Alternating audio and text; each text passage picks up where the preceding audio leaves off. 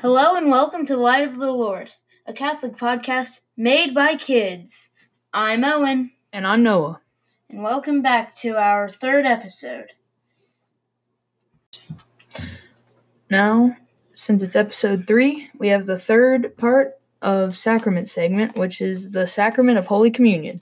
Catholic Communion is the most important of the 7 sacraments because in this we receive the very body and blood of Jesus Christ. In John chapter 6, verses 53 to 58, Jesus summarizes the reasons for receiving the Eucharist. Truly, truly, I say to you, unless you eat the flesh of the Son of Man and drink his blood, you have no life in you. He who eats my flesh and drinks my blood has eternal life, and I will raise him up at the last day. For my flesh is real food, and my blood is real drink. He who eats my flesh and drinks my blood abides in me, and I in him. As the living Father sent me, and I live because of the Father, so he who eats me will live because of me. This is the bread which came down from heaven, not such as the fathers ate and died. He who eats this bread will live forever.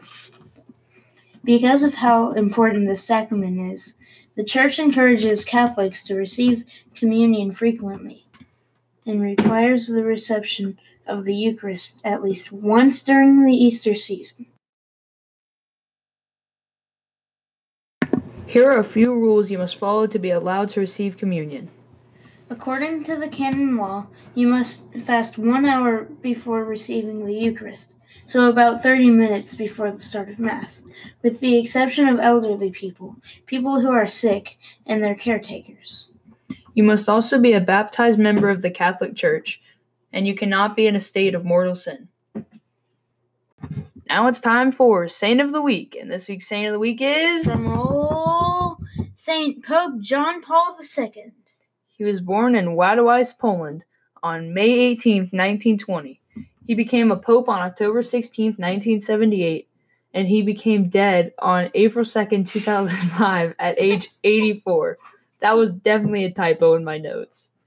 He became a saint on April 27, 2014, 9 years after he died.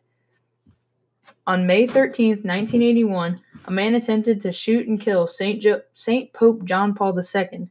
It's a real mouthful, but only wounded him. 2 years later, in 1983, Saint Pope John Paul II visited this man in his jail cell and forgave him. He visited 129 different countries during his lifetime, and he was the first non-Italian pope in 455 years. After Saint Pope John Paul II died on April 2, 2005, more than 3 million people traveled to Rome to his funeral, some standing in line for over 24 hours to give thanks to God. Now it's time for Trivia time! Yeah. Which was not a gift the 3 wise men brought baby Jesus? A. Silver. B. Frankincense. C. Gold. D. Myrrh. We'll give you 10 seconds to answer. With the deluxe Jeopardy timer.